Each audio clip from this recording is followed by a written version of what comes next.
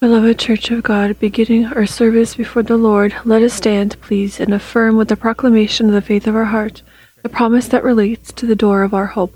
Let the resurrection of Christ reign in our bodies. Amen.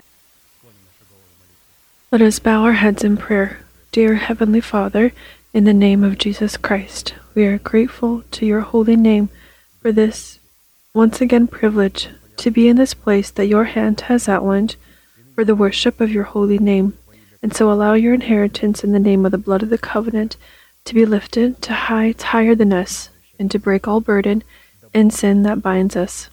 May in this service be cursed, as before, all the works of devil, illnesses, poverty, premature death, demonic dependencies, all forms of fears, depression, destruction, selfishness, ignorance. All of this let it depart from the tents of your holy people, and stand, Lord, on the place of your rest, you and the ark of your might, and may your saints be clothed in your salvation, and may they rejoice before your countenance. Give us more from your Spirit, and fill us with your Holy Spirit. Allow us to find your holy countenance. We thank you that this service is presented by Apostle Arkady into your divine arms, and we ask you to continue to lead it with your high and uplifted hand, Almighty God, Father, Son, and Holy Spirit. Amen. May you be blessed. Please be seated. The book of Ephesians 4:22 through 24. You were taught with regard to your former way of life to put off your old self, which has been corrupted by its deceitful lusts, to be made new by the spirit of your mind, and to put on the new self, created by God in true righteousness and holiness, the right to the power to put off our former way of life, so that we can clothe our bodies into a new way of life. This is a decreeing commandment, and however much we may say or speak about this commandment, there's always something new discovered, and not because we haven't heard it before, but because we hear it and we have changed. We have excelled. We have gone to a newer level. We saw a newer view. We are at a new place. And we had no idea that there was such beauty when you just rise a little bit more. There's more beauty that's being opened up to you. To fulfill this decreeing commandment written in the book of Apostle Paul and presented to us in the series of the sermons of Apostle Arkady, we need to put 3 destiny-impacting, commanding, and fundamental acts into practice. These are put off, be renewed, and put on. As we know, fulfilling these 3 requirements will determine whether our salvation happens, that is given to us in the format of a seed, which we need to obtain as a possession in the format of the fruit of righteousness. Salvation is given to us as a guarantee, and we need to receive it as a possession, and we can do this, or this can happen, because of fruit of righteousness. But if we don't have fruit, then the salvation we received as a guarantee, the Holy Spirit is also given as a guarantee. Salvation and the Holy Spirit, and we need to collaborate with the Word of God so that as salvation and the Holy Spirit would become our own. Because if salvation becomes our own, then the master of the guarantee will then be our Lord and Master, not just a guest. Relevant to this, we stop to study the allegory contained in the 18th Psalm of David, where getting to know and confessing the power that is contained in the heart of David consisted of the 8 names of God, allowed David to love and call upon the Lord who is worthy of praise, and gave God the legitimate ability to use the power contained in his names to battle against the enemies of David. Psalm 18, 1 through 3. I love you, Lord, my strength. The Lord is my rock, my fortress, and my deliverer. My God is my rock, in whom I take refuge, my shield, and the horn of my salvation, my stronghold. I called to the Lord, who is worthy of praise, and I have been saved from my enemies. And so the 8 names of God, let us proclaim them. Lord, you are my strength. Lord, you are my rock. Lord, you are my fortress. Lord, you are my deliverer. Lord, you are my rock in whom I take refuge. Lord, you are my shield. Lord, you are the horn of my salvation. And Lord, you are my stronghold. These names contain our destiny, but it will not become our destiny if we will not understand and put them into our heart and will not confess it with our mouth. What we are doing right now, what we did, we received this destiny into our heart. Some haven't. Some are already taking from their account. And so to be able to place something into your heart, you need to confess with your mouth. And to take then from your account, as a result, you need to also confess with your mouth. This tongue, the small tongue, it's the size maybe of a bank card. And to deposit something, we need to utilize this tongue. Lord, may it be according to your will. Thank you, Lord. Our pastor proclaims something, and I, together with him, I say, thank you, Lord. May it be according to your word. The words of your anointed one. Thank you for this revelation. I use my bank card, my tongue, so that I can make a deposit to place into my heart this revelation. And when it will be there for some time, then I will begin to proclaim this with my mouth. In a specific format, as much as God has allowed, and the measure of our faith, we already studied our inherited lot in Jesus Christ in the form of 3 names. This is his name Strength, Rock, and Fortress. And we will continue to study our inherited lot that is in Jesus Christ, studying his name Deliverer. The quality and lexicon identifying the name of God Deliverer, as with the previous names of God, cannot be found in any existing dictionary of the world. The name Deliverer includes these meanings: Chief of the Covenant. He is the Lord who delivers those who are in a covenant with him. He is the chief of the covenant, and he will be able to deliver us as the chief of the covenant. Deliverer is one who redeems from the captivity of sin and death. We need to see ourselves within this captivity. We need to see the sin and death in ourselves. While we only see this in our parents, our mother, our father, or our grandparents, our grandmother, grandfather. And so when I see something I don't like in my father, and I see these negative characteristics,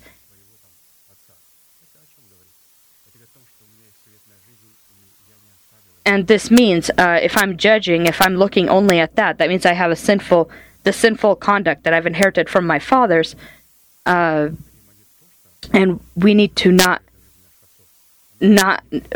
only get rid of it, we need to see our father and our grandfather in ourselves.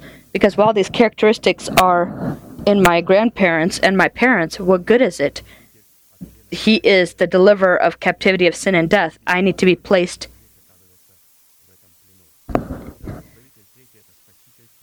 Deliverer is the savior also of the body. The Lord doesn't want to just save our spirit and soul. He wants to save our mortal body.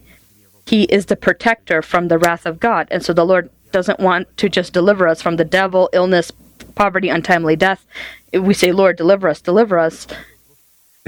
But have you never been asked, do you need to be delivered from God's holy wrath? Because when he comes in his glory, people will tell the mountains and rocks, fall upon us and cover us from the wrath of the one who sits upon the throne. When the Lord comes to judge the people on his white throne, people will be asking these stones, these rocks and cliffs to fall upon them, just so they not see the burning, this flaming holiness of God. As he is our deliverer, one who protects us from his wrath.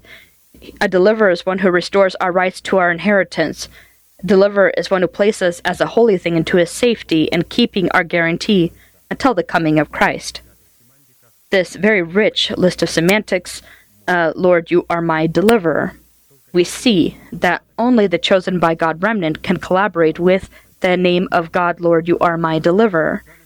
In the given prayer psalm of David and the list of definitions above, the name of God deliverer contains the inherited lot of the Son of God, in whom and by whom a person receives the ability to invest the guarantee of his salvation like you would a down payment, so that he can receive then profit in the form of salvation of his soul and adoption of his body by the redemption of Christ. Considering such a union between God and man, it becomes vital for us to determine in every area of our essence both the role of God and the role of man, and for this purpose we've come to the necessity to study a series of questions. First, what characteristics and categories identify our inherited lot contained in the name of God Deliverer? Second, what purpose is our inherited lot in the name of God Deliverer called to fulfill in the realization of our salvation? Third, what price do we need to pay to give God the ability to be our deliverer? And fourth, by what results do we need to determine that God is truly our deliverer in the realization of our calling? In a specific format, we already studied the essence of the first three questions, and therefore we'll pay attention to question 4. And how does it sound? By what results or fruits do we need to examine ourselves to determine whether God is truly our deliverer in the realization of our calling? And so to determine these signs, these fruits, by them can we determine that he is our deliverer. And we studied 4 of the signs, and we'll go on to study the 5th. But first we will remember the first 4 by which we can determine that God is our deliverer. First sign by which we can determine that God is our deliverer is knowing that your tent is in peace and that you are able to visit your home and find nothing amiss. And so to look after your own household. And when you look after your own house, then it will be in safety. And so that our tent be in peace or safety from God's wrath, then we needed to see the 7 evils that a person has in himself. When a person is born again, these 7 forms of evil become more real than ever, and he begins to see them, and he begins to become afraid of them, run away, and tries to cover this with all kinds of religious activity, questioning, am I really the only one like this in the church? It can't be that all are suffering the same things that I am. Are we all suffering from the same thing? Yes, we are. All of us suffer the very same thing. And we needed to see that evil that is within our old man and to nail him by confessing with your mouth, just as the Gibeonites did. The scriptures say that when there was famine for 3 years, year after year, in the time of David, David said, according to scripture, it was sent from God. The Lord wants to teach us something, and he teaches us through punishment. And when David questioned this, God told David it was for the bloodthirsty house of Saul, because he wanted to destroy the Gibeonites. And then he called the Gibeonites, and the Gibeonites said, we don't want gold and silver. We just give us 7 men from the family of Saul.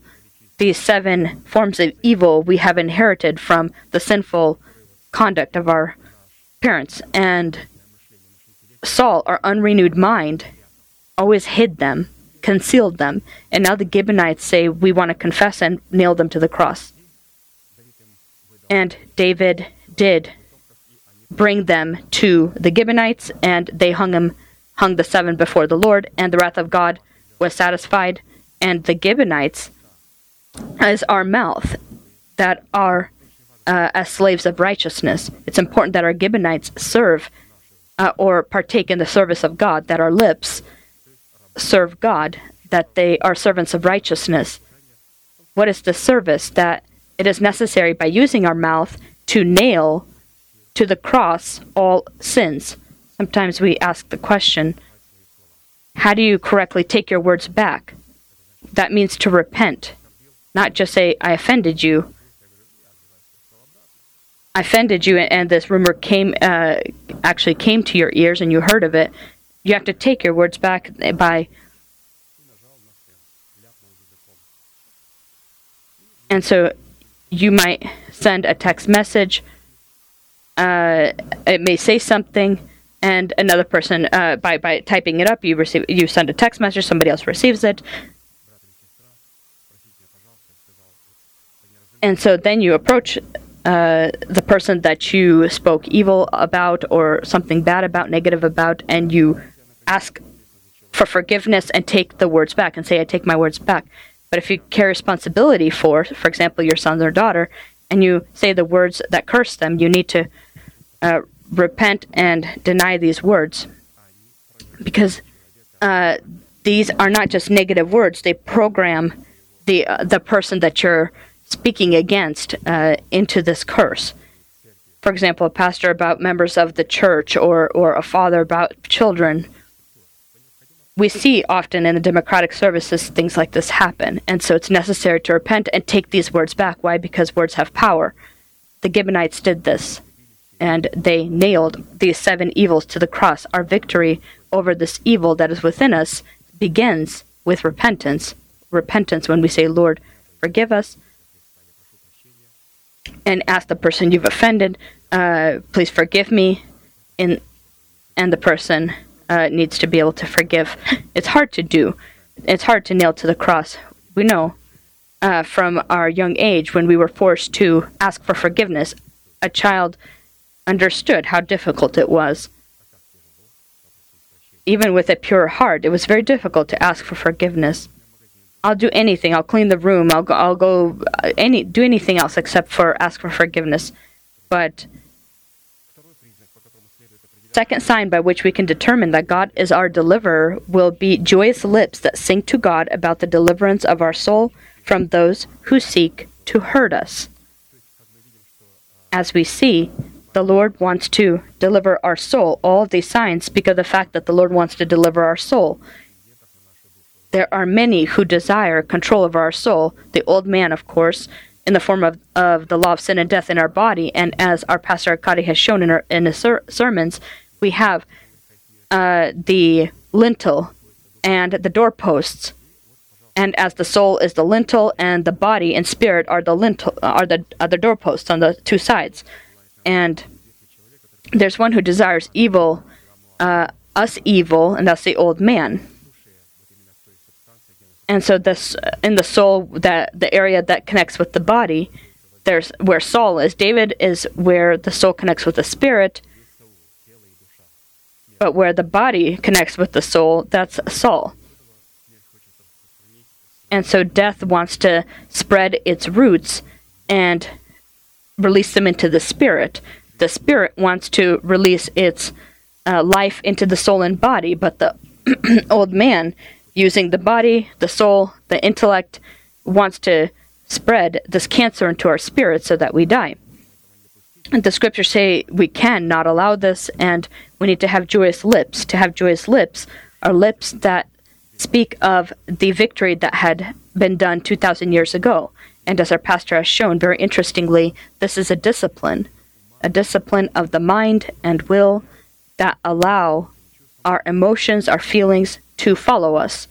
The discipline of the mind and will happens when the Word of God is put into man. Without any Word of God, there will not be any discipline or will of the will or mind. And so when the Word of God comes into us, we allow it into ourselves. It disciplines our mind, our will, and allows them to control our emotions and our stirred up emotions or feelings. We are not dependent on some kind of supernatural events. We continue to serve God because our service to God is in the word commandment. And so this is an obligation. This is what I need to do.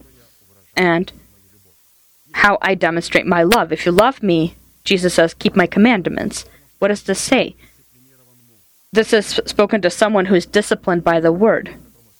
Third sign by which we can determine that God is our deliverer is by the presence of the fruit of the Spirit, testifying that God has delivered us from the hand of Pharaoh. And when has he delivered us from the hand of Pharaoh? How did Moses know that he was delivered? When he ran to the land of Midian. There he bore 2 sons. Gershon, because he said that I am a stranger in a strange land, and Eleazar, where he said that I was delivered from the sword of Pharaoh. It's interesting. This is the process of how the enthroning of the resurrection of life happens in our body. It all starts with us going to the land of Midian. We won't be able to take hold of the promise and have the right to the inheritance. That is the Canaanite land, or that later became the Israelite land, because the Lord saw there not the Canaanites but the Israelites. The Lord's and so Moses spent a lot of time in Egypt, and from Egypt he ran to the land of Midian, and he received a revelation. Gershon, his first son, he receives the revelation that this land is foreign. This is a revolutionary revelation to the path, upon the path of victory, to run from Egypt to the land of Midian. I was born in Egypt. I'm an infant carnal man, and I come to the understanding, Lord, flesh and blood do not inherit the kingdom of heaven. This does not inherit the kingdom of heaven. And the Lord said, yes, this is right. And I bear Gershon. I am a stranger and foreigner on this earth. And this is all corrupt. But in my spirit, my spirit is not corrupt. And how can I now adopt this body that we received a revelation about, that this land is the land of Midian? This is one of the important steps to the land of Israel. And so to Moses, the Lord says, you now need to bear your second son, Eleazar, where the Lord will deliver you from the sword of Pharaoh. And we know he receives the right to use his rod. When he was in the land of Midian, he meets with the Lord, and the Lord gives him revelation, the revelation of life. And so the rod he relied upon, these were his lips. He showed him that now the sword of Pharaoh will not harm you in any way. You, taking the confessions of your mouth, and so it's the control of the Holy Spirit and Word of God, all Egypt fell before Moses. All of our carnal state, our intellect, need to go through the process of death, and after which the nation of Israel went into the wilderness. After the wilderness, they went into the land of Canaan, and the land of Canaan became then the land of Israel.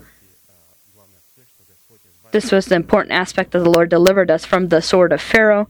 This happens that flesh and blood do not inherit the kingdom of God, but the Lord paid a price for it. And it's necessary to fight for it, and it begins with us coming free of the sword of Pharaoh. The sword of Pharaoh is in the very same mouth. Our tongue is the sword of Pharaoh, and our tongue is also, when it becomes a slave of righteousness, is the rod of Moses.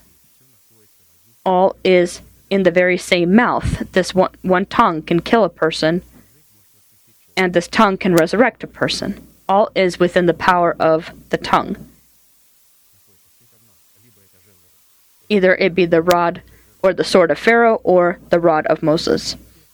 For it to become the rod of Moses, you need to receive the revelation about your body that the Lord wants to adopt the body. Fourth sign by which we can determine that God is our deliverer is that he has delivered our soul as a bird from the snare of the fowlers. The snare is broken and we escape. Again, someone wants to take control of our soul, because the one who takes control of the soul, who ensnares it, if the Spirit takes control of the soul and adopts the body, takes the promise, then it will be for the kingdom of heaven, for salvation. If the old man becomes successful in taking hold of the soul, it will take it to hell. And so the Lord says he delivers our soul from the snare of the fowlers. And the snare of the fowlers are those who preach physically pulled out places of Scripture. These are people that are not sent by God. These are people that are either elected for or who have placed themselves, that have had visions, they've seen angels, or had dreams. The Lord has delivered us from these snares. And to not be in these snares, we need to allow for other snares. That's that of the kingdom of heaven. And the Lord catches us into these nets, into these snares of the kingdom of heaven. fifth sign by which we can determine that God is our deliverer is that we shall not lack any good thing.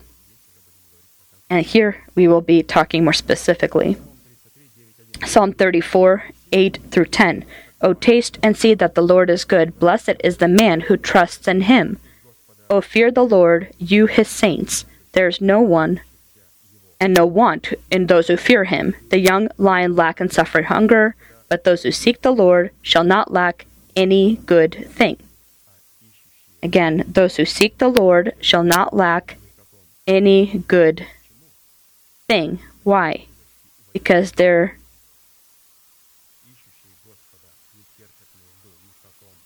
is no need. They have no need in anything. They have the imperishable promises, and they don't experience any need, and they don't lack any good thing. And so they became possessors of the precious promises. According to the given command, we shall not lack any good thing upon the condition if we will seek God.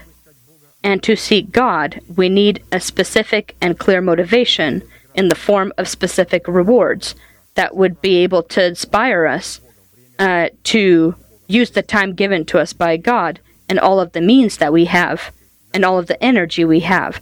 We need motivation, and for this, we need to look at the specific goals and rewards. And the reward that would be able to inspire us is all good that comes from God himself. And so, if we will not be enlightened in all the good that are a reward for those who seek the Lord, and in what way you need to seek him, God will never be able to become our deliverer, have the legitimate ability to be our deliverer. And so the reward in the form of all good are good intentions of God that he has for us to give us the future and to give us hope in his goodness. In his reward is our future, is our hope. Jeremiah 29:11 through 13.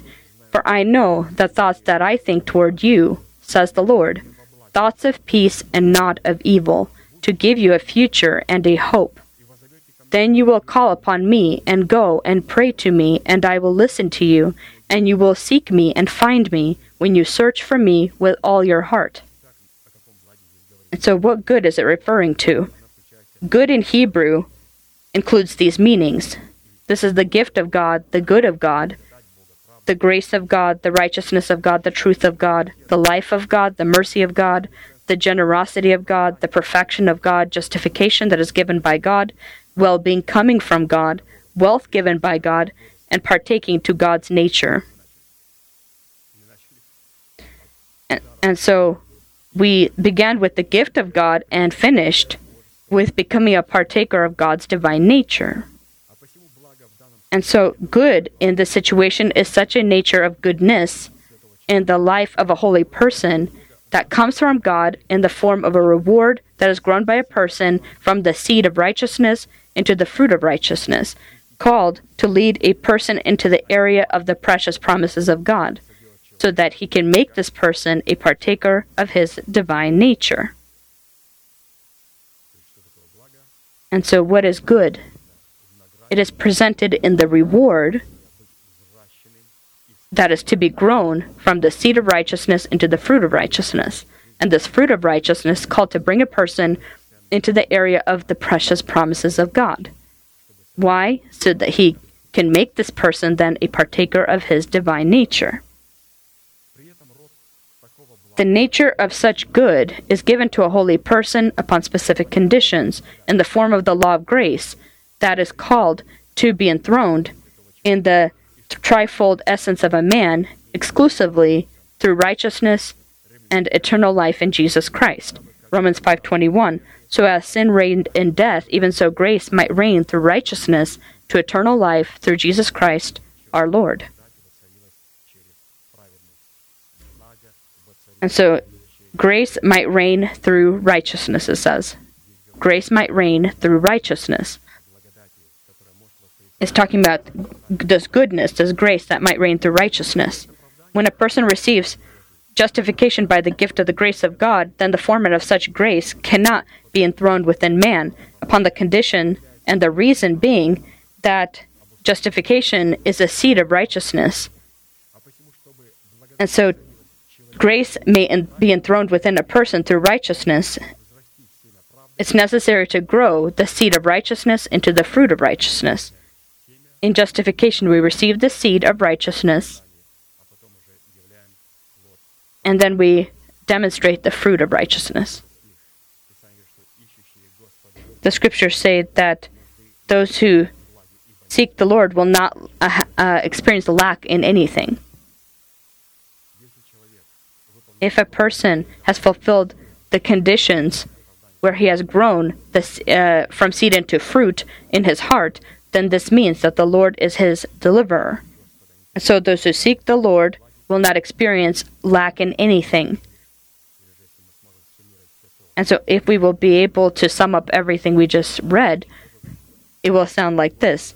Those who seek the Lord will not experience lack or need in anything, because when they collaborate with the Word of God and the Holy Spirit, they then grow from the seed of righteousness, fruit of righteousness, and the fruit of righteousness that will bring them into the area of the precious promises of God and makes them then a part of God's divine nature. And so what is our good? Our good is the fruit of righteousness. The fruit of righteousness that gives us the ability to enter into and come into the area of the Lord's precious promises, and because of them we then become a part of God's divine nature. Sixth sign by which we can determine that God is our deliverer is that God has delivered us out of all trouble, and our eye has seen its desire upon our enemies. We continue talking about the name of the Lord, you are my deliverer, and we are identifying the signs of whether he is our deliverer. Psalm 54, 1 through 7. Save me, O God, by your name, and vindicate me by your strength. Hear my prayer, O God. Give ear to my words of my mouth. For strangers have risen up against me, and oppressors have sought after my life. They have not set God before them. Behold, God is my helper. The Lord is with those who uphold my life. He will repay my enemies for their evil. Cut them off in your truth. I will freely sacrifice to you. I will praise your name, O Lord, for it is good. For he has delivered me out of all trouble, and my eyes has seen its desire upon my enemies. For he has delivered me out of all trouble, and my eye has seen its desire upon my enemies.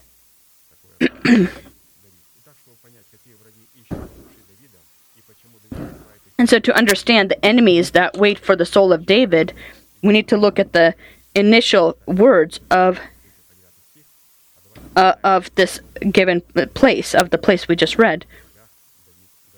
What enemies is it referring to here? Psalm 54, 1. To the chief musician with stringed instruments, a contemplation of David when the Ziphites went and said to Saul, is David not hiding with us? And so they're traitors. He ran to the land of Judah, and his own nation betrayed him. And so the Ziphites told him, is he not hiding with us? They told Saul, who was pursuing and seeking him. And so here David began to pray to the Lord, Lord, deliver me from my enemies.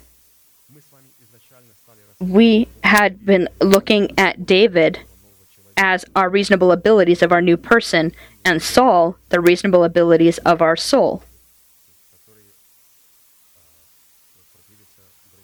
who are contrary to one another, as we understand. And so David are the reasonable abilities of our new person, our spirit. And so what are our reasonable abilities of our spirit? This is the mind of Christ. Our spirit has the mind of Christ. And the mind of Christ is the teaching of Jesus Christ, the truth. And David, he is that area of us that represents the mind of Christ in our spirit, the symbol of Saul, he is the reasonable abilities of our soul, our intellect. And of course, between the two, there's a conflict. And our intellect tries to kill David, and David is waiting until the Lord renews our mind with the spirit of our mind. David doesn't want to destroy the area of the soul because he knows that the area of the soul is very important. Nothing will happen without it. There will be no victory. But Saul, he just wants to destroy David. But David does not raise his hand because he understands that the soul is very important, and it's important for God. We can conclude that the foreign and powerful enemies rising against David are the army of 3,000 men together with Saul. Saul, whom the Lord did anoint over Israel. This happens inside every person. When Samuel anoints Saul instead of in his place, when a person is born again and he is an infant in Christ, and then he says, "How is it that I'm still an infant? I've been going to church for 5 years. If I'm not agreeing with certain things," and he starts deciding what is right and what is wrong. This is Saul, who was anointed to the kingdom.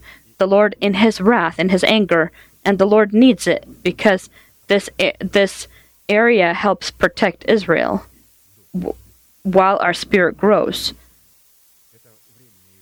And so this is a temporary occurrence, temporary thing, and this area then will need to be brought through the process of death. And so what conditions did David need to fulfill so that God can then receive the ability to deliver David deliver him from all of his enemies? And so David would hide in caves and rocky cliffs, and it was in the land of Judah. And this is where he was originally from. It was in his bloodline, the line of Judah, and he hid in these cliffs and and large rocky cliffs. These are the symbol of promises that belong to the door of our hope, that are within our heart, which we can inherit in Jesus Christ because of his death and his resurrection. And so in Jesus Christ, these cliffs and rocks, which symbolize his death, the death of Jesus Christ, these caves and these cliffs, this gives us the ability to die for our nation, the house of our Father, and the corrupt desires of our soul.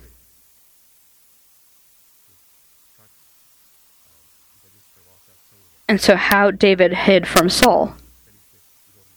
These caves and cliffs where we die for our nation, the house of our Father, and our corrupt desires. And this act gives us the ability to receive into the good soil of our heart that is cleansed from dead works, the seed of the elementary teaching of Christ. That in turn then gives the Holy Spirit the ability to come into our heart as our Lord and our Master.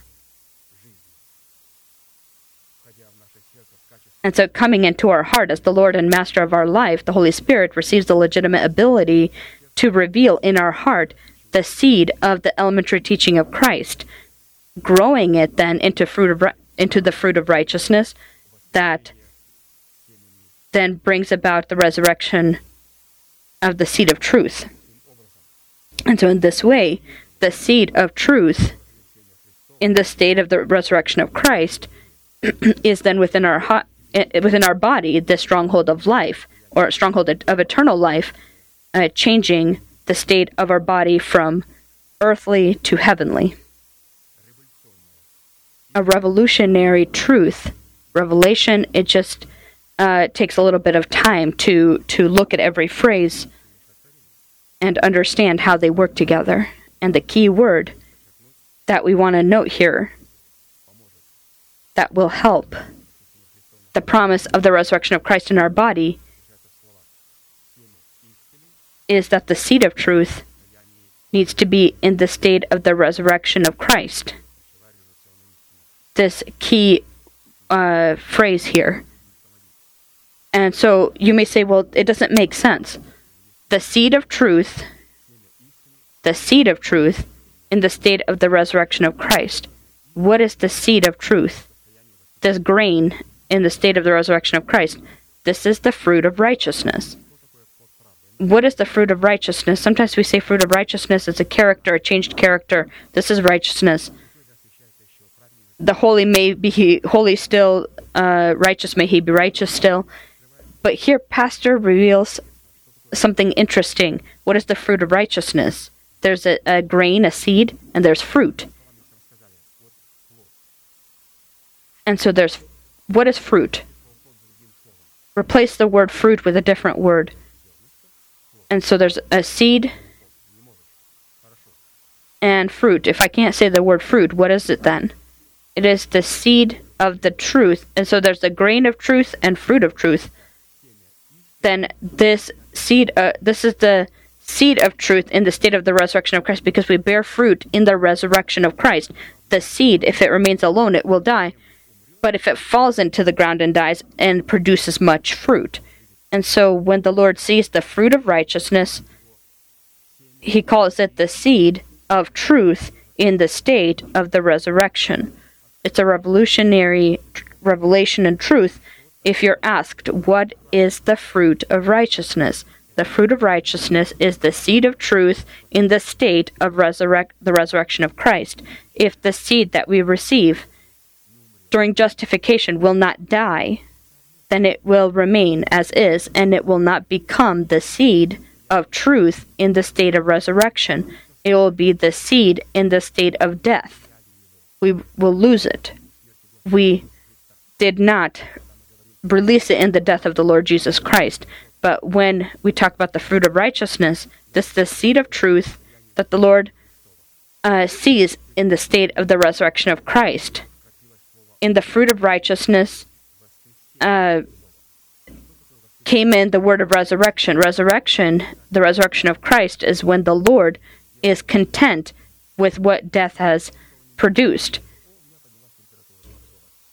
And so it isn't that the resurrection of Christ, when a person dies and then resurrects, the resurrection is the result of death. Resurrection, when the Lord resurrects, it is the seal of the fact that he is content with what the death of the Lord Jesus Christ did in our life. Jesus died upon the cross, and he needed 3 days so that the Lord would be absolutely satisfied, and then he resurrected in the third day. He didn't just die and resurrect immediately. He died. They put him into a tomb, and on Sunday, early morning, he resurrected. What is resurrection? The Lord is content with what death had accomplished. And so talking about the fruit of righteousness, then this is the seed of truth in the state of the resurrection of Christ, or the seed of truth that has become the fruit of righteousness. A very interesting way of seeing it. And so the seed of truth, again, in the state of the resurrection of Christ, and the seed of truth in the state of the resurrection of Christ is the fruit of righteousness.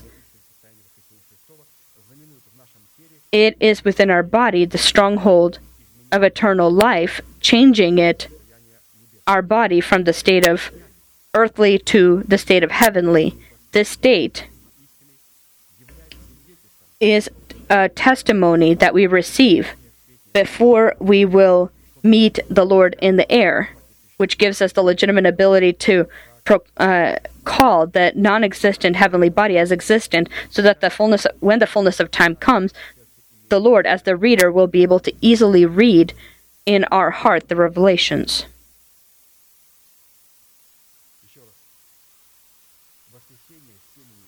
The resurrection, or the seed of truth in the state of the resurrection of Christ, allows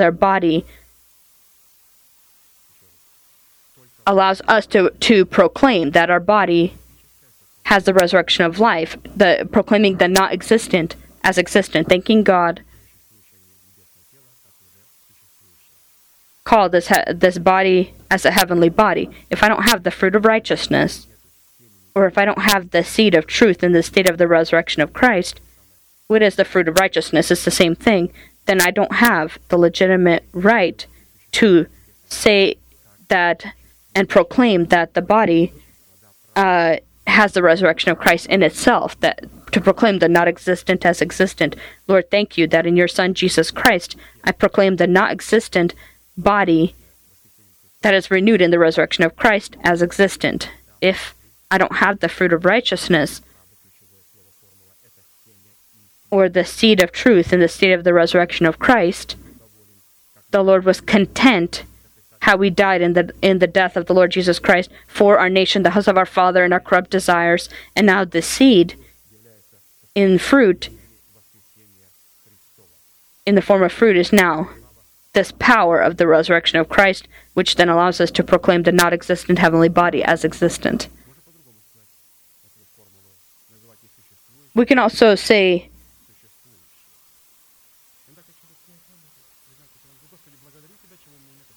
and so sometimes you'll hear someone say, well, I don't have this. Thank you, Lord, for something I don't have. No. There's a different way you could state it. Also, we proclaim the existent in the spiritual realm as already existent in the physical realm. If in the spiritual realm there's nothing, then don't proclaim the not existent as existent. To receive the right to proclaim the not existent as existent, it's necessary that in the spiritual realm there be something there.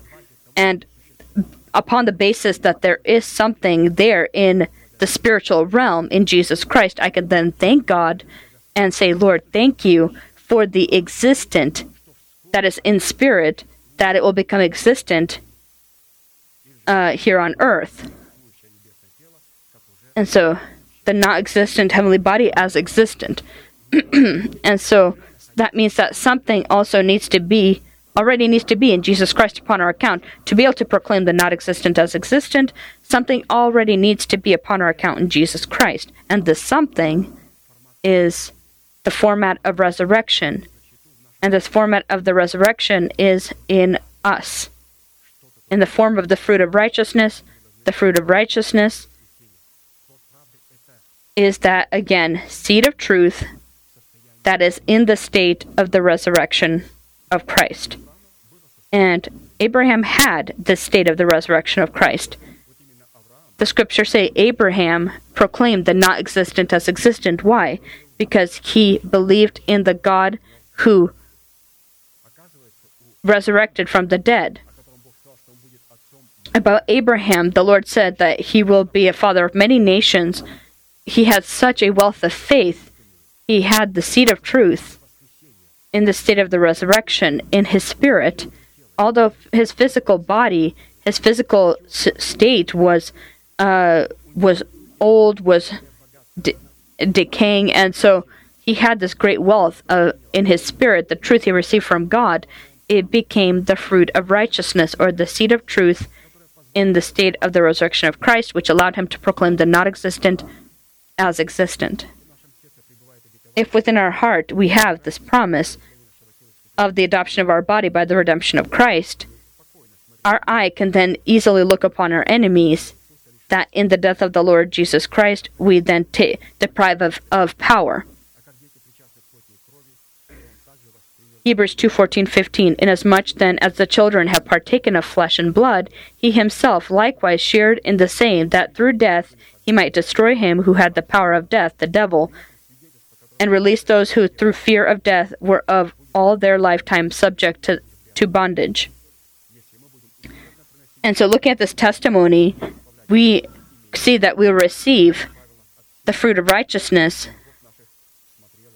By receiving this fruit of righteousness, we will then possess the legitimate ability upon one condition, that is to diligently ask the Lord and bring him an offering of praise. And so if we have the legitimate ability and right to proclaim the not existent as existent, if upon our account we have the resurrection of Christ, then it works if we will diligently bring an offering of praise to God. The key word here being diligent.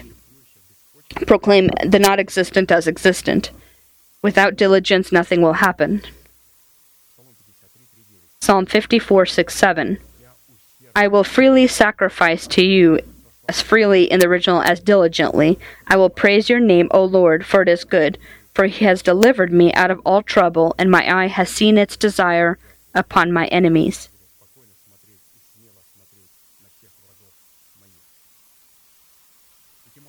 The etymology of the word diligent in the munition of a warrior in prayer, identifying the quality of his prayer, includes the following meanings: be favorable to fulfilling the will of God, be favorable to the desires of God, be drawn to fulfilling the ordinances of God, be favorable to fulfilling the commandments of God, desire good, coming from the good will of man, a reasonable and voluntary dependence on fulfilling the will of God.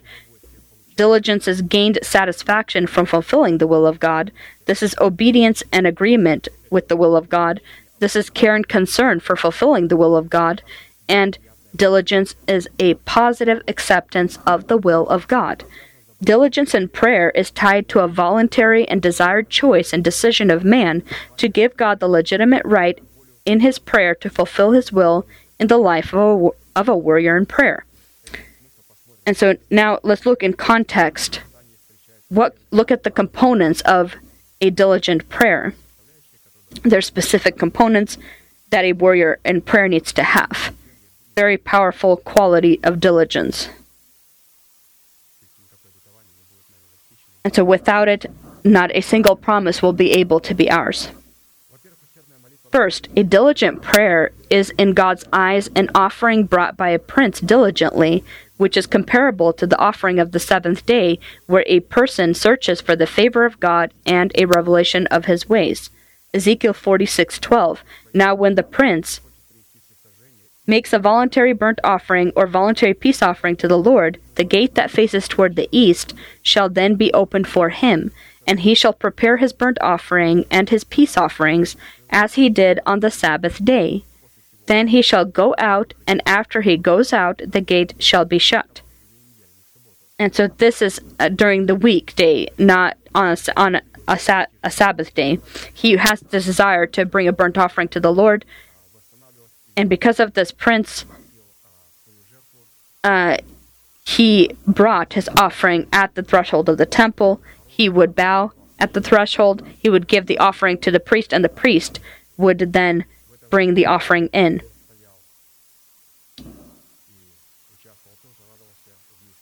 And of course, the nation would then stand and also partake in this offering. And when the nation would gather and come before the Lord, there always needed to be a prince present. So either the prince would come and the nation would follow, or the nation would come and the prince would follow, also be there too. The prince, of course, is the reasonable abilities of our renewed mind, the reasonable abilities of our soul, but of a renewed mind. That a service that is done in diligence. There needs to be reasonable service where there's just emotions, where people want to shout and jump around, and they call it worship and praise, and so they even start differentiating the two and how different they are. It's the foolishness that people sometimes can come to, depending on the way your body is moving, or you will name it differently. And so the prince always needed to be present. The Lord wanted that during worship, you still have the reasonable abilities of your soul, that renewed mind, partake in that worship as well. And it's not just a good feeling within your emotions, or some kind of trembling that you may feel maybe temporarily. It may happen and it may not happen, but we need to remember that, Lord, the quality of diligence, I need to have my prince when I worship in spirit and in truth. The Lord is not against emotions upon the condition that the prince be there in the mind. Second, a diligent prayer is, according to Scripture, in a diligent obedience to the voice of the Lord, in the form of his messengers, where a person places himself in voluntary dependence of the Holy Spirit. Zechariah 6:15. Even those from afar shall come and build the temple of the Lord. Then you shall know that the Lord of hosts has sent me to you, and this shall come to pass if you diligently obey the voice of the Lord your God. And so where is diligence present? It is during the time when we listen to the Word of God. When we're listening to the Word of God, diligence needs to be there. Third, a diligent prayer without a diligent offering to God, cloaked into the format of a tithe, is a fake and a counterfeit of diligence. Exodus 25:1-2. Then the Lord spoke to Moses, saying, Speak to the children of Israel that they bring me an offering from everyone who gives it willingly with his heart. You shall take my offering. The Lord receives an offering from one who has a willing heart, and this has the element of diligence. And so you don't come to God to pay him or buy him. You honor him and you demonstrate your love to him. What is diligence? Is when you have your prince in your mind, when you know the truth. And so at the time of bringing your tithes, you need to have diligence, meaning you know what you're doing. You demonstrate your love to God. You acknowledge his authority over yourself. And this gives him joy. And again, we don't buy God. We don't bribe God. We don't use him in some way to increase something we want. And so the most important is we need to have diligence, knowing what we're doing. Fourth, we're talking about a diligent prayer. Diligence a person needs to have. And we also here refer to also the fruit of righteousness, the seed that is in the state of the resurrection of Christ. Because it is the seed has to be in the state of resurrection. It's something that's been worked through in the death of Jesus Christ. And when he placed us in the death of Jesus Christ, and God put me in and not me myself.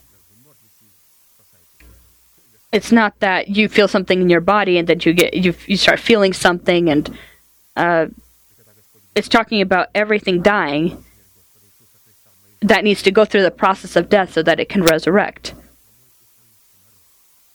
What if they say something about my Ukrainian nation? For example,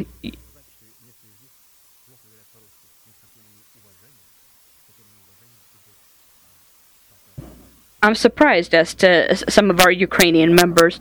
They may even speak with a heavy accent, but how respectful they are toward our pastor and the truth. That means that the death of the Lord Jesus Christ did its work in their hearts. And I think people who in Germany, in Ukraine, or any other place. And so, of course, there's all different types of languages and all different types of people. The Word of God that is offered to us, it is given to all nations, in all nations, and it's doing its work. It all depends on the person when he hears the Word of God and how he accepts the Word of God. Does he have this diligence in himself?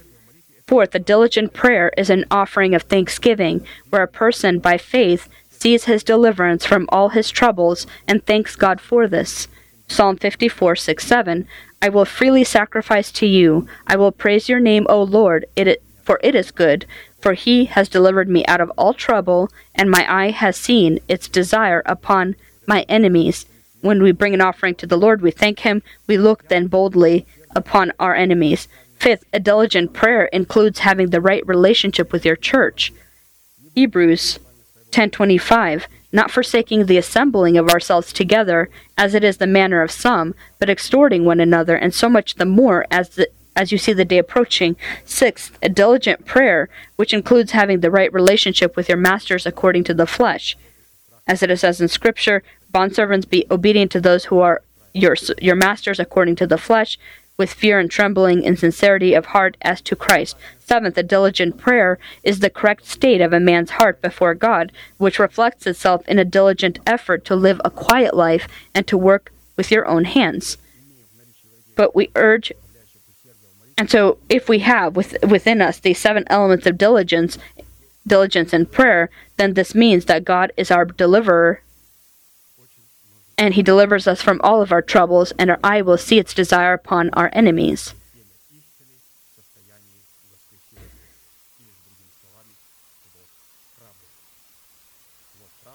And so here we talk again about the fruit of righteousness, the seed of truth, and the seed of resurrection. It's the same thing, something that has gone through the process of death. 7th sign by which we can determine that God is our deliverer is we will not be delivered to the will of our enemies. The Lord will strengthen us on our bed of illness, and he will sustain us in our sick bed.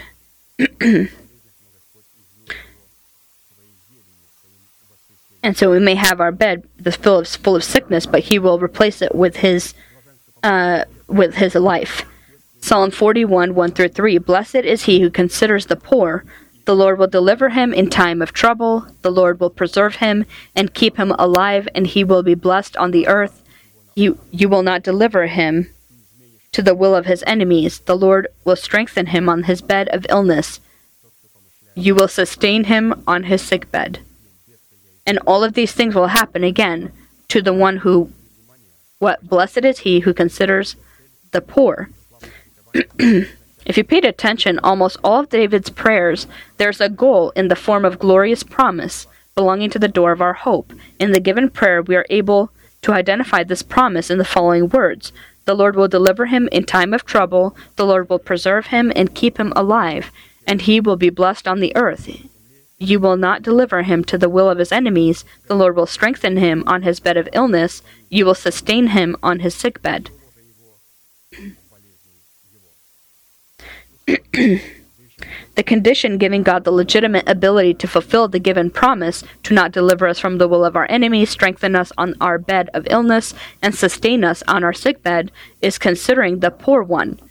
We need to consider the poor one. The poor whom we need to consider, we need to perceive as the seed of promise that has grown into the fruit of promise, belonging to the door of our hope, demonstrated in the adoption of our body. And so to consider the poor is consider how the Lord will adopt our body. The Lord considered how to save us, not just our spirit, soul, and body. He took a physical body himself. And so we look at his work that he has done, his sufferings, and we begin to consider the poor, the area of our essence that the Lord wants to adopt. And so we need to at least identify signs that will become results of our considering the poor. There are 7 of them. First, identify the troubles that will temporarily become our lot. And they will be temporary troubles. Second, identify the day in which we will be delivered from our troubles.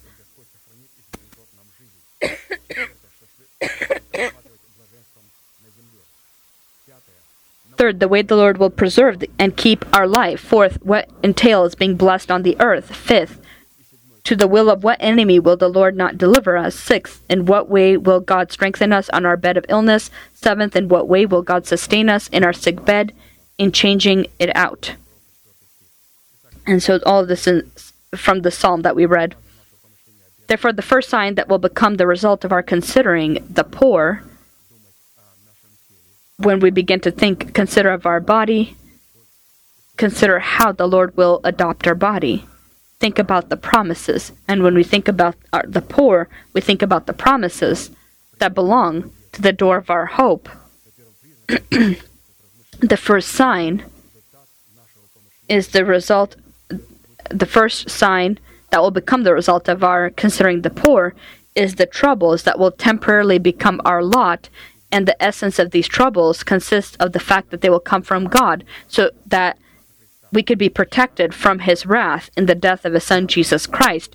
Just as in the ark of salvation, God protected Noah from his wrath that was poured out upon the wicked and lawless men, and forever separated Noah with these troubles from the population. Isaiah 54, 8-14. With a little wrath I hid my face from you for a moment, But with everlasting kindness I have mercy on you, says the Lord, your Redeemer. For this is like the waters of Noah to me. For as I have sworn that the waters of Noah would no longer cover the earth, so have I sworn that I would not be angry with you nor rebuke you. For the mountains shall depart and the hills be removed, but my kindness shall not depart from you, nor shall my covenant of peace be removed, says the Lord, who has mercy on you. O you afflicted one, tossed with tempests and not comforted, because she is pondering on, she is meditating, she's thinking about how her body will be adopted. Behold, I will lay your stones with colorful gems, and lay your foundations with sapphires. I will make your pinnacles of rubies, your gates of crystal, and all your walls of precious stones. All your children shall be taught by the Lord, and great shall be the peace of your children. In righteousness you shall be established, you shall be far from oppression, for you shall not fear, and from terror, for it shall not come near you. And so again, the Lord will allow for certain troubles, temporary trials or troubles that will come upon us, so that we can, in the death of Jesus Christ, can form this quality of immovability inside of us. Second sign that will become the result of our considering the poor is the day in which we will be delivered from our troubles. And this day for Noah was him coming out of the ark of salvation, which for Noah was joining in the resurrection of Christ. And so we being in the ark, and the Lord saved us in the ark, to be saved in the ark is to be submerged into the death of the Lord Jesus Christ. This is what saves us from God's wrath, this ark. And to be saved from the wrath of God is to come into the ark, submerge yourself into the death of the Lord Jesus. The ark is not just a boat that was on water. It was like a building that was in the waters, and the water literally covered it. The entire ark. It wasn't just like a little like a boat on top of water just floating. It was in the death of the Lord Jesus Christ. It was absolutely submerged into the death of Jesus Christ. But the difference is we are in the death of the Lord Jesus when the sinful world and religious world hit with the waves of God's wrath, or are being hit with the waves of God's wrath.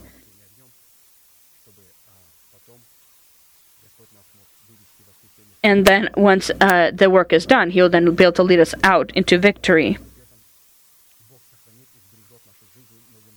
Third sign that will become the result of our considering the poor is the Lord will preserve and keep our life on earth by the means of justification that is shown in the resurrection of Christ, who was delivered up because of our offenses and was raised because of our justification. Romans 4:25.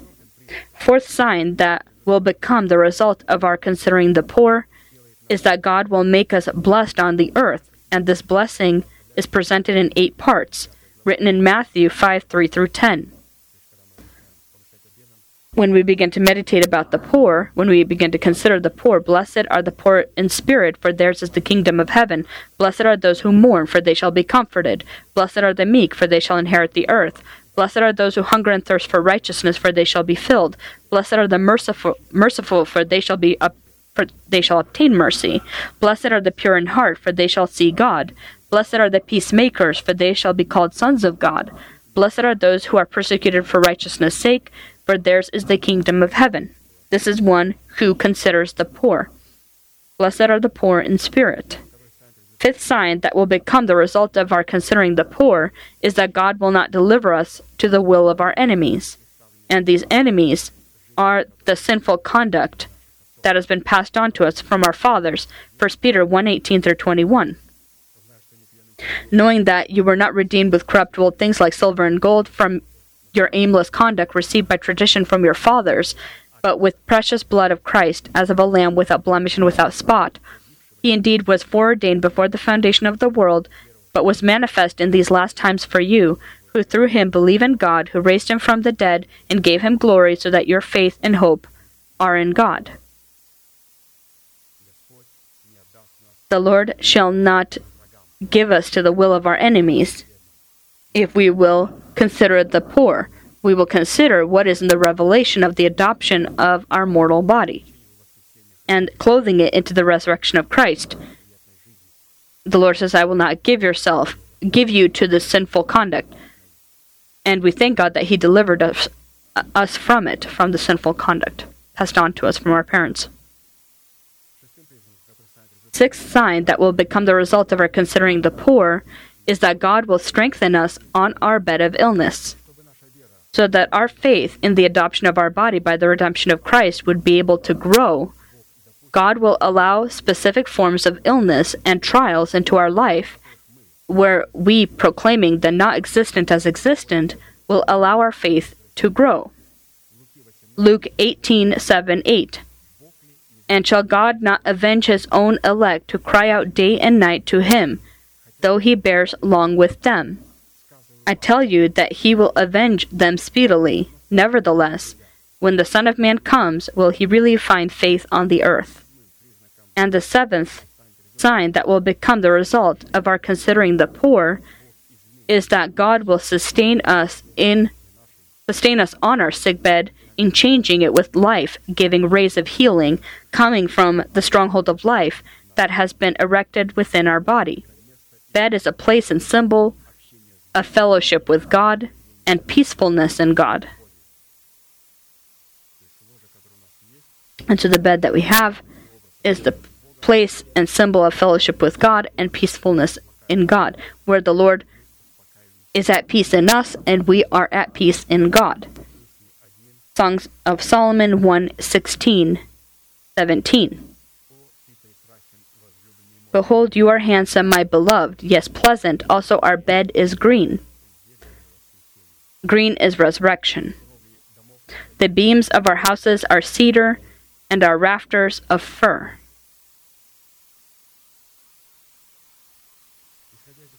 According to the revelation of Scripture, the promise that belongs to the door of our hope, up until it is achieved, will remain in death until a specified by God time, before the Word of God raises Him from the dead and will change our bed from the state of death into the state of life by filling it with the healing rays of the stronghold of life.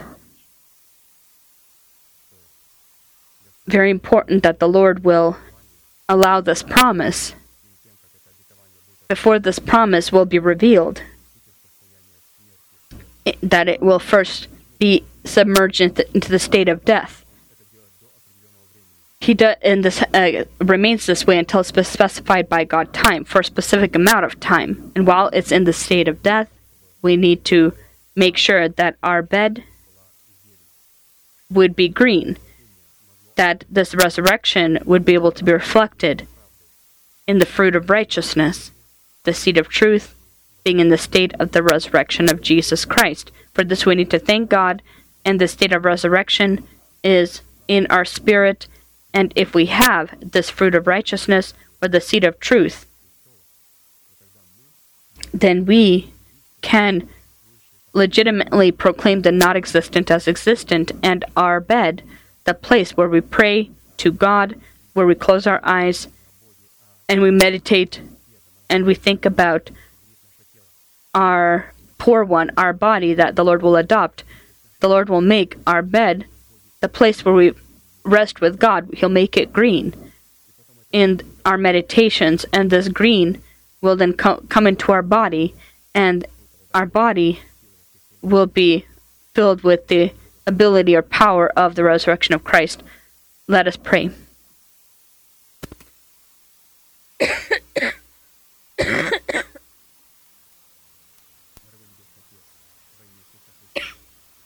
Heavenly Father, in the name of Jesus Christ, we are grateful to your name that you allow us today to be in this place that your hand has appointed for the worshiping of your holy name.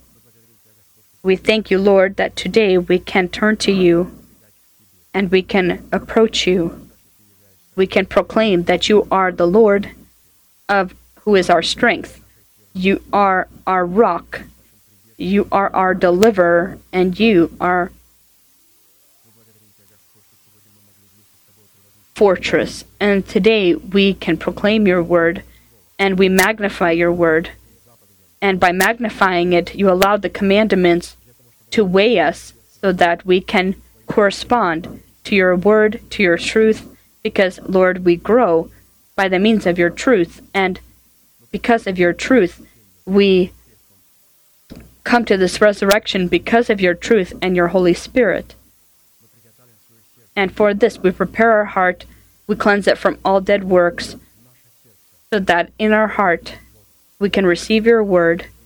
And when we receive your word, the seed of truth in our heart, then the seed of truth, our heart that is cleansed from dead works, then the Holy Spirit can also come as the Lord and Master of our life. But while it has dead works there, while we have our own personal opinions, disagreements, all kinds of strongholds that are not yours, the Holy Spirit will not be able to come as the Lord and as the Master of our life. But only when we, in the death of the Lord Jesus Christ, have died for our nation, the house of our Father, and for our destructive desires, and will cleanse our conscience, will cleanse us from all filth of the flesh and spirit, when we bring into this cleansed conscience, your word, and will have these 7 or these 12 breads upon the table of showbreads, will you then come into our life then as our Lord and Master, and then you will receive the legitimate right, the seed of truth that we've received in the format of your word. You'll allow us to grow it into the fruit of righteousness. And this will all happen because of your word and your Holy Spirit. We thank you that the word of righteousness, the character of Christ, can become alive, can become our own, if the Holy Spirit is in our spirit, is in us. We thank you for the word, by the means of which the Holy Spirit will be able to grow the fruit in us. We receive the seed of truth, and we pray that it be the seed of truth in the atmosphere of resurrection, or the fruit of righteousness. And when we receive the right to the fruit of righteousness, we will receive the legitimate ability to thank you for the not existent as existent, or the existent in the spiritual realm in Jesus Christ, as we proclaim as existent in the physical world. We thank you, Lord, that we can thank you that in Jesus Christ it's already placed upon our account. We thank you for our bodies. We continue today to meditate and consider the poor, our body, for which you paid a price. We hear about until the day of your coming, when you make sure your word is achieved and accomplished. You will also eliminate death from our beds, and you will make our beds then green. You will make it resurrection. If we will have the cedar and fir and the fir trees. We thank you, Lord, for the resurrection of Christ that is within your truth, and your truth is in our heart and in our mind. Your resurrection is already in our spirit, in our sacred person. Your resurrection is already in our renewed mind. And we pray, Lord, by considering the poor, how you will adopt the body of your people. You said that you will establish this promise for our bodies. But today we find our peace in you. We find our peace in you, and we meditate about how you will establish the stronghold of life in our bodies. We can be at peace upon our beds, meditating about the green, about the resurrection that will absolutely cover our bodies. And this will allow us to boldly look upon all of our enemies in the form of the sinful conduct. And we are not afraid. We boldly look upon these enemies because we have the seed of truth in the state of resurrection. Thank you for the resurrection of Jesus Christ, resurrection that they persecuted the apostles for, because resurrection is when you're satisfied with what death has achieved. Resurrection is the mark that the Lord has known his own. This is the seal of the holiness of the Lord, that the Lord is there. You place this seal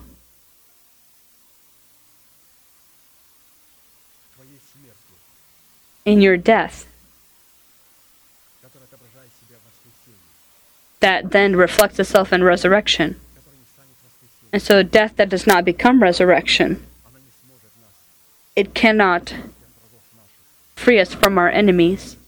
Thank you, Lord, that today we are joined with Jesus in his death and then joined with Jesus in his resurrection. We thank you, Lord, that our tent is in safety and we are able to look after our tent. Thank you for the joyous lips that speak of the deliverance of our soul from all those who hate us. We thank you, Lord, that the word that we hear, that it teach us to worship in spirit and in truth, or to discipline our mind and our will and place our emotions and our feelings that have different kinds of senses in full dependence of our renewed mind, and worship in spirit and in truth, and to worship diligently, and every time when we come to worship before your holy face, every time when our nation, our feelings, our emotions, when they worship, our will worships, there will always be a prince present, the renewed mind. We thank you, Lord, that you have delivered us today from the sword of Pharaoh. You said that by your words you will be condemned, and by your words you will be justified. And you said that today we have the right, and we already have it in Jesus Christ, the rod of Moses. And you deliver us from the sword of Pharaoh that can wound, that can kill the inheritance of God, that can hurt or cripple the inheritance of God. But we thank you, Lord, that today our lips are no longer the sword of Pharaoh. We, not with our criticisms, our words, our harsh words, we will not hurt the inheritance of God. We today receive the power of the rod of Moses, who will be able to lead the inheritance of God from the state of death into the state of life. Because the sword of Pharaoh, it keeps us in bondage and slavery. But the rod of Moses leads us out of the state of illness. And so allow us today to thank you for the resurrection. Help us support one another, comfort one another, compliment one another, speak things that are pleasant to the hearts, support one another. May you judge all of Egypt and the firstborn. We thank you, Lord, that you have delivered us from all of our enemies in the form of the sinful conduct that we have inherited and seen in ourselves, and we hate it in ourselves. In all of its forms, its ways that it expresses itself, we hate it. Because we saw the enemies that support it, and we have loved your truth, and we have cleansed ourselves from all filth of the flesh and spirit, so that we can receive the seed of truth, and so that this seed of truth would become the fruit of righteousness, or the seed of truth that is in the atmosphere of the kingdom of heaven, a resurrection of Christ. And so we thank you for that resurrection that's already in our spirit and our renewed mind, which gives us the legitimate ability to thank you for everything that is placed in Jesus Christ upon our account. We thank you, Lord, for your Zion, for your church. We thank you for the wellspring of salvation which you show us here in the form of your word, the mighty Holy Spirit who reveals the meaning of the word. We thank you, Lord, for the wellspring from which we are able to hear these great revelations, the seed of truth that can become resurrection in our life. We thank you for the person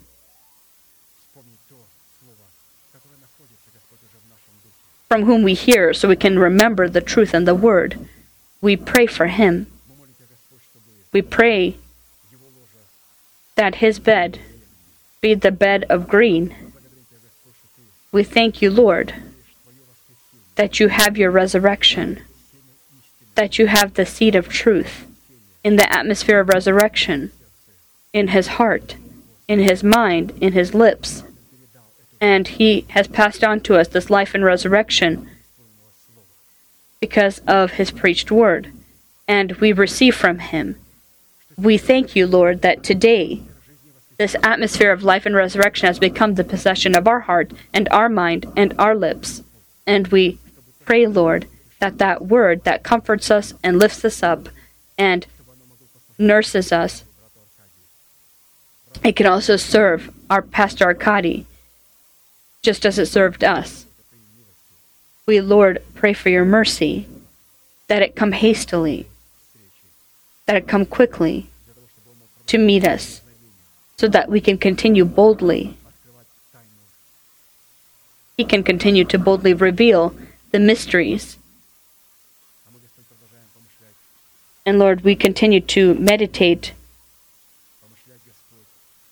about the poor one, considering the poor one, that you will deliver your inheritance, every saint that is in the state of death today. You said that this will be temporary. This will be temporary, and you will show us mercy for an eternal mercy. Thank you for this eternal mercy that will show itself in the resurrection of Christ, which the Lord will establish in our bodies.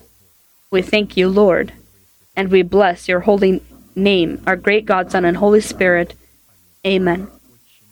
Our Father in heaven, hallowed be your name. Your kingdom come. Your will be done on earth as it is in heaven. Give us this day our daily bread. And forgive us our debts as we forgive our debtors.